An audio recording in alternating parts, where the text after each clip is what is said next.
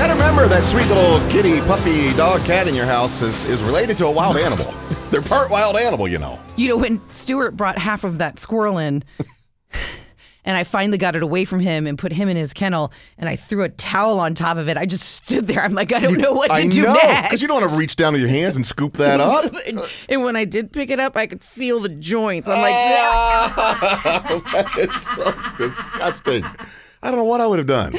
I hope I would have man up and gotten rid of it, but I froze. 503-733-5465. Strangest thing an animal's brought in your house. Amanda, go ahead. So I had a cat. His name was Mr. Meow. Rest in peace. I don't know what happened to him. So we moved out. We moved out to the country, and about every day he used to bring in baby mice.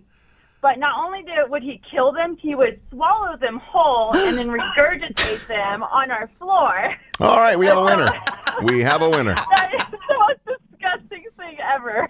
Oh, gosh. Oh, my God. Thank you. Thank you. Thank you. Thanks, Amanda. I think we have moved on. That's the end. Enough of that. That's the end of this topic. That's enough of that. We're not going to talk about unicorns and sparkly things.